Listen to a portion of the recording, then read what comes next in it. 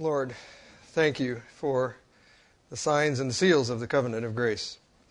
Thank you for the baptism of William and Caleb, and for the table of the Lord that we will soon enjoy together.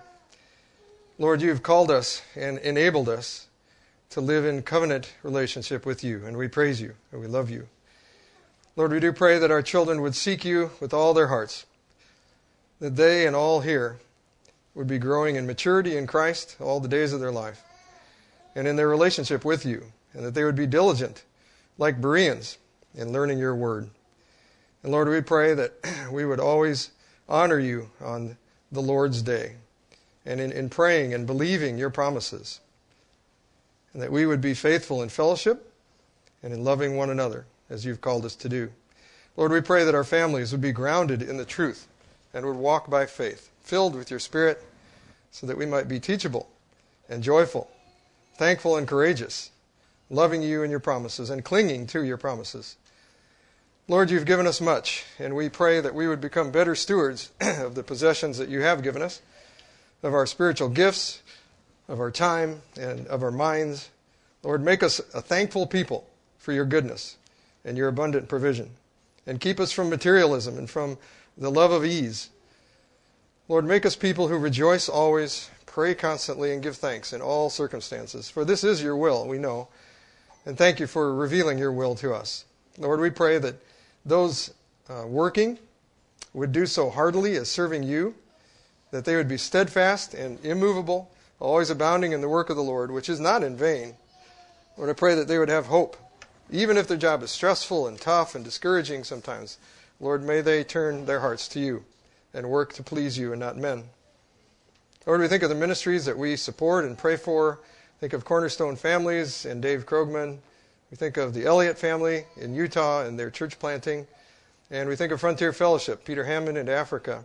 Lord, we would pray that they would have adequate, more than adequate, abundant financial support. We pray that many would pray for them and lift them up before your throne.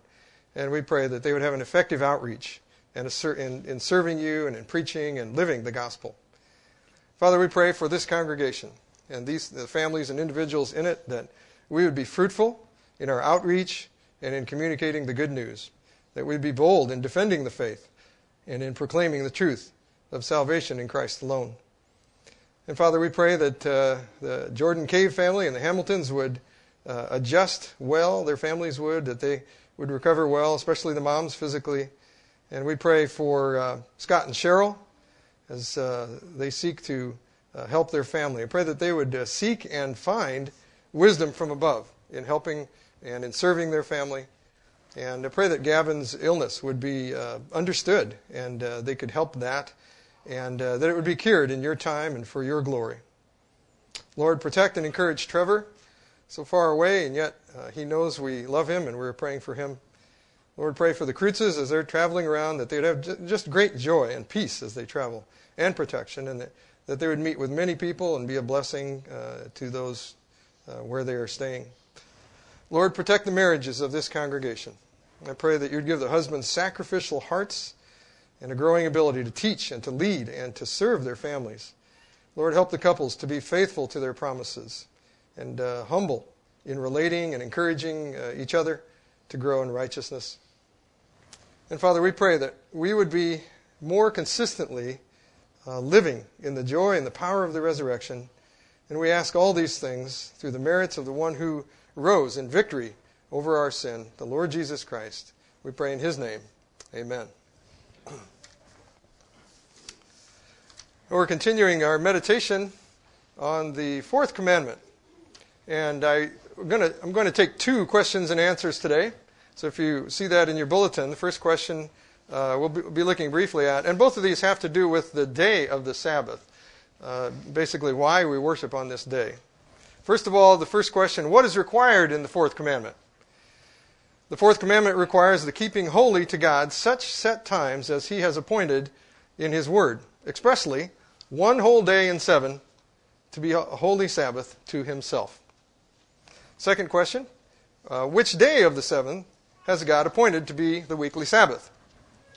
Well, from the beginning of the world to the resurrection of Christ, God appointed the 7th day of the week to be the weekly Sabbath, and the first day of the week ever since.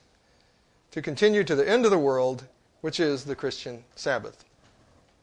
So first of all, it's commanded in the Word that we need to set aside one day out of 7 as a Sabbath rest, honoring the Lord, for the Lord, to the Lord. And then we see that the actual day of the Sabbath has changed after the resurrection of the Lord to the first day of the week, the beginning of the week, and not the 7th day. And I'm not going to say much more about this. I mentioned a little bit about that last week. But I did bring a pamphlet that's very helpful. It's called Sunday as a First Day Sabbath. There are a few out there, and I brought a few more today. Phil wrote this, and it's very helpful if you want to understand more about the Sabbath and the reason for First Day Sabbath. It's excellent. So we see that the New Covenant, in the New Covenant, the 7th-day Sabbath changed into the First Day Sabbath, just as the other signs of the covenant changed. Circumcision changed into baptism, and the Passover changed into the Lord's Supper. And as I said last week, each Sunday, every Lord's Day when we gather, is a day to remember and rejoice in the resurrection of the Lord and in the hope that we have in His resurrection. So this is a day of blessing, and we should keep it holy to the Lord.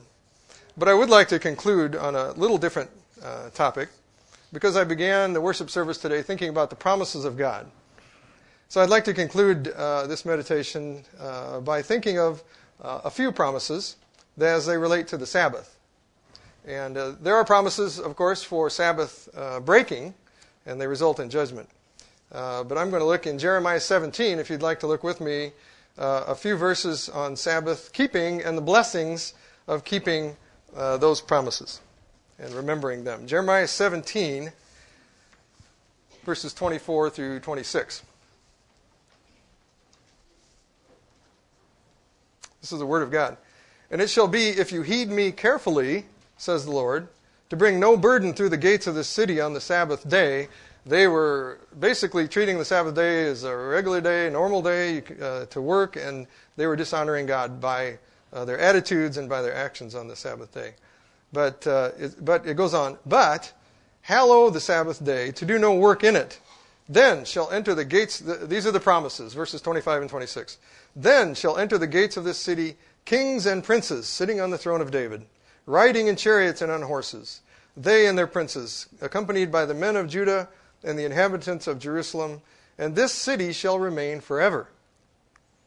And they shall come from the cities of Judah and from the places around Jerusalem, from the land of Benjamin and from the lowland, from the mountains and from the south, bringing burnt offerings and sacrifices, grain offerings and incense, bringing sacrifices of praise to the house of the Lord. So we see the blessings of the promise of keeping the Sabbath. In verse 25, it's basically upon the whole nation. The whole nation is blessed. And then upon the kings and the princes. So the leaders are blessed. And then upon the men of Judah in general. And then it says upon the city. In fact, it says the city will remain forever. And then in verse 26, it goes on. More promises of the blessings of keeping the Sabbath. Basically on our outreach to other people. We will be blessed in bringing people in from afar. And the church will prosper. It says, I believe they'll be filled with people worshiping God rightly as He has commanded, obediently keeping the Sabbath rest.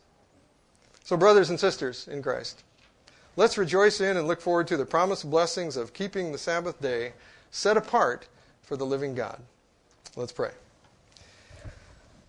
Lord God, thank you for the precious and very great promises you have given for those who keep your Sabbath commandment. Thank you for the covenant blessings which we are reminded of each Lord's Day, and for the signs of the covenant and the seals, the Sabbath day of rest and baptism and the Lord's Supper, all of which we can rejoice in this day. And we do rejoice in your goodness to us through our Lord Jesus Christ, and we praise you in His name. Amen.